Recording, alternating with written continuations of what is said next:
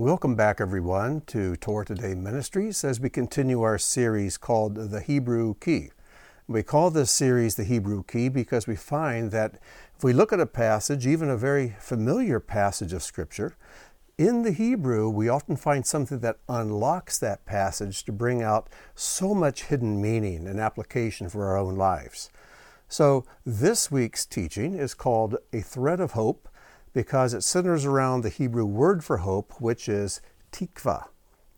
Tikva is one of two or three words translated hope, but tikva has more than just the feeling of, I hope it doesn't rain tomorrow, or I hope the Cleveland Browns win, into something that's more of an expectation. You're really counting on it because you have a promise upon which to base your expectation. And nobody really expects the Cleveland Browns to win. So this is not a desperate hope. This is a real expectation based on some promise that we can count on. So let's look at a few examples of where this word is used. It's a very common word. In fact, there's a Messianic congregation north of me in Cleveland called Tikvat Yisrael, the hope of Israel. So here are a few passages. Psalm 62:5. For God alone, O my soul, wait in silence, for my tikva, my hope, is from him. Psalm 71:5. For you, O Lord, are my tikva, my trust, Adonai, from my youth. Proverbs 26:12. Do you see a man who is wise in his own eyes? There is more hope, more tikva for a fool than for him. Jeremiah 29:11, very well-known passage. For I know the plans I have for you, declares Adonai, plans for welfare and not for evil, to give you a future and a tikva, a hope, an expectation of something wonderful to come. But there's only one passage that has the term ha-tikva, the hope, and that is in Zechariah 9:12, the last place tikva is found in the Hebrew Scriptures. Return to the stronghold, O prisoners who have hatikva, the hope. This very day I am declaring that I will restore double to you. And I think it's based upon this verse that uses hatikva that the poem Hatikva was written, which became the Israeli national anthem. It's a beautiful piece of music, and you can go on the internet and find many different arrangements and performances of the Israeli national anthem. And again, it's called Hatikva, the hope. But the very first place this word is found, it's quite unusual. The very first place this word is found twice, and that is in the book of Joshua. The background of the story is this. The Israeli army, the Israelites, are ready to cross the Jordan River, and they do so, and their first big battle is Jericho. You know the story.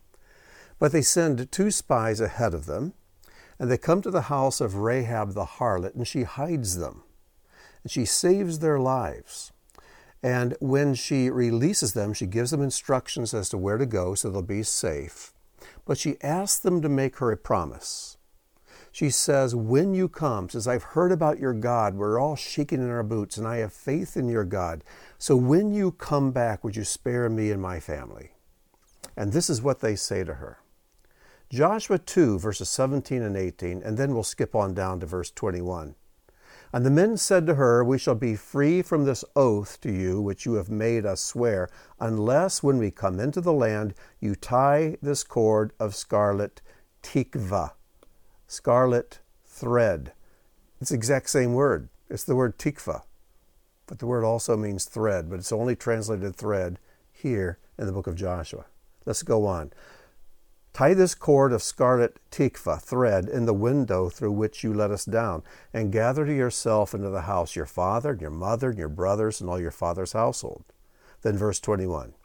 And she said, according to your words, so be it.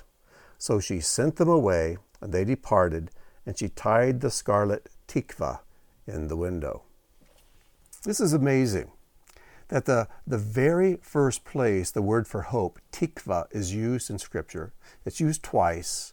And here it means not hope, but thread. And yet, this sets the tone for what real expectation, real hope in God is. Because here's a woman, she's heard of what this God of Abraham, Isaac, and Jacob has done to Egypt, has done to the Amalekites, to Sihon and Og there in the wilderness.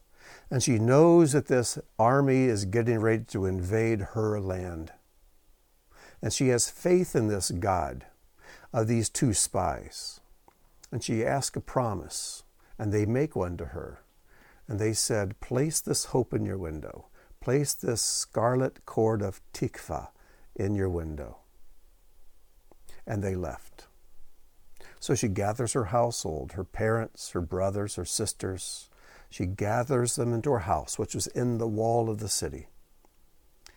And she had expectation based upon a promise, just like we do. We have expectations based on a promise God has made to us in our word. We are believers. Our job is to believe. And we believe the words of a God who cannot lie. And so I want to close with 1 Peter 1:3. Praise be God, Father of our Lord Yeshua the Messiah, who in keeping with his great mercy has caused us through the resurrection of Yeshua the Messiah from the dead to be born again to a living hope. And in the Hebrew translation of this verse, hope is translated, of course, tikva. We have a living hope. And God has done more than just make a promise. He sent his Son who died out of love for us and out of obedience to his Father.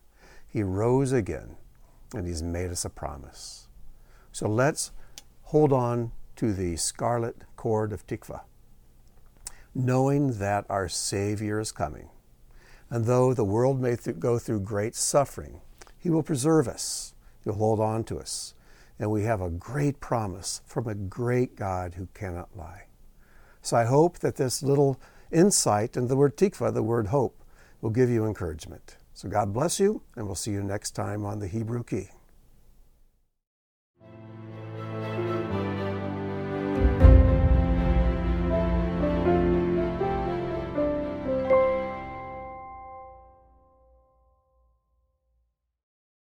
Over and out.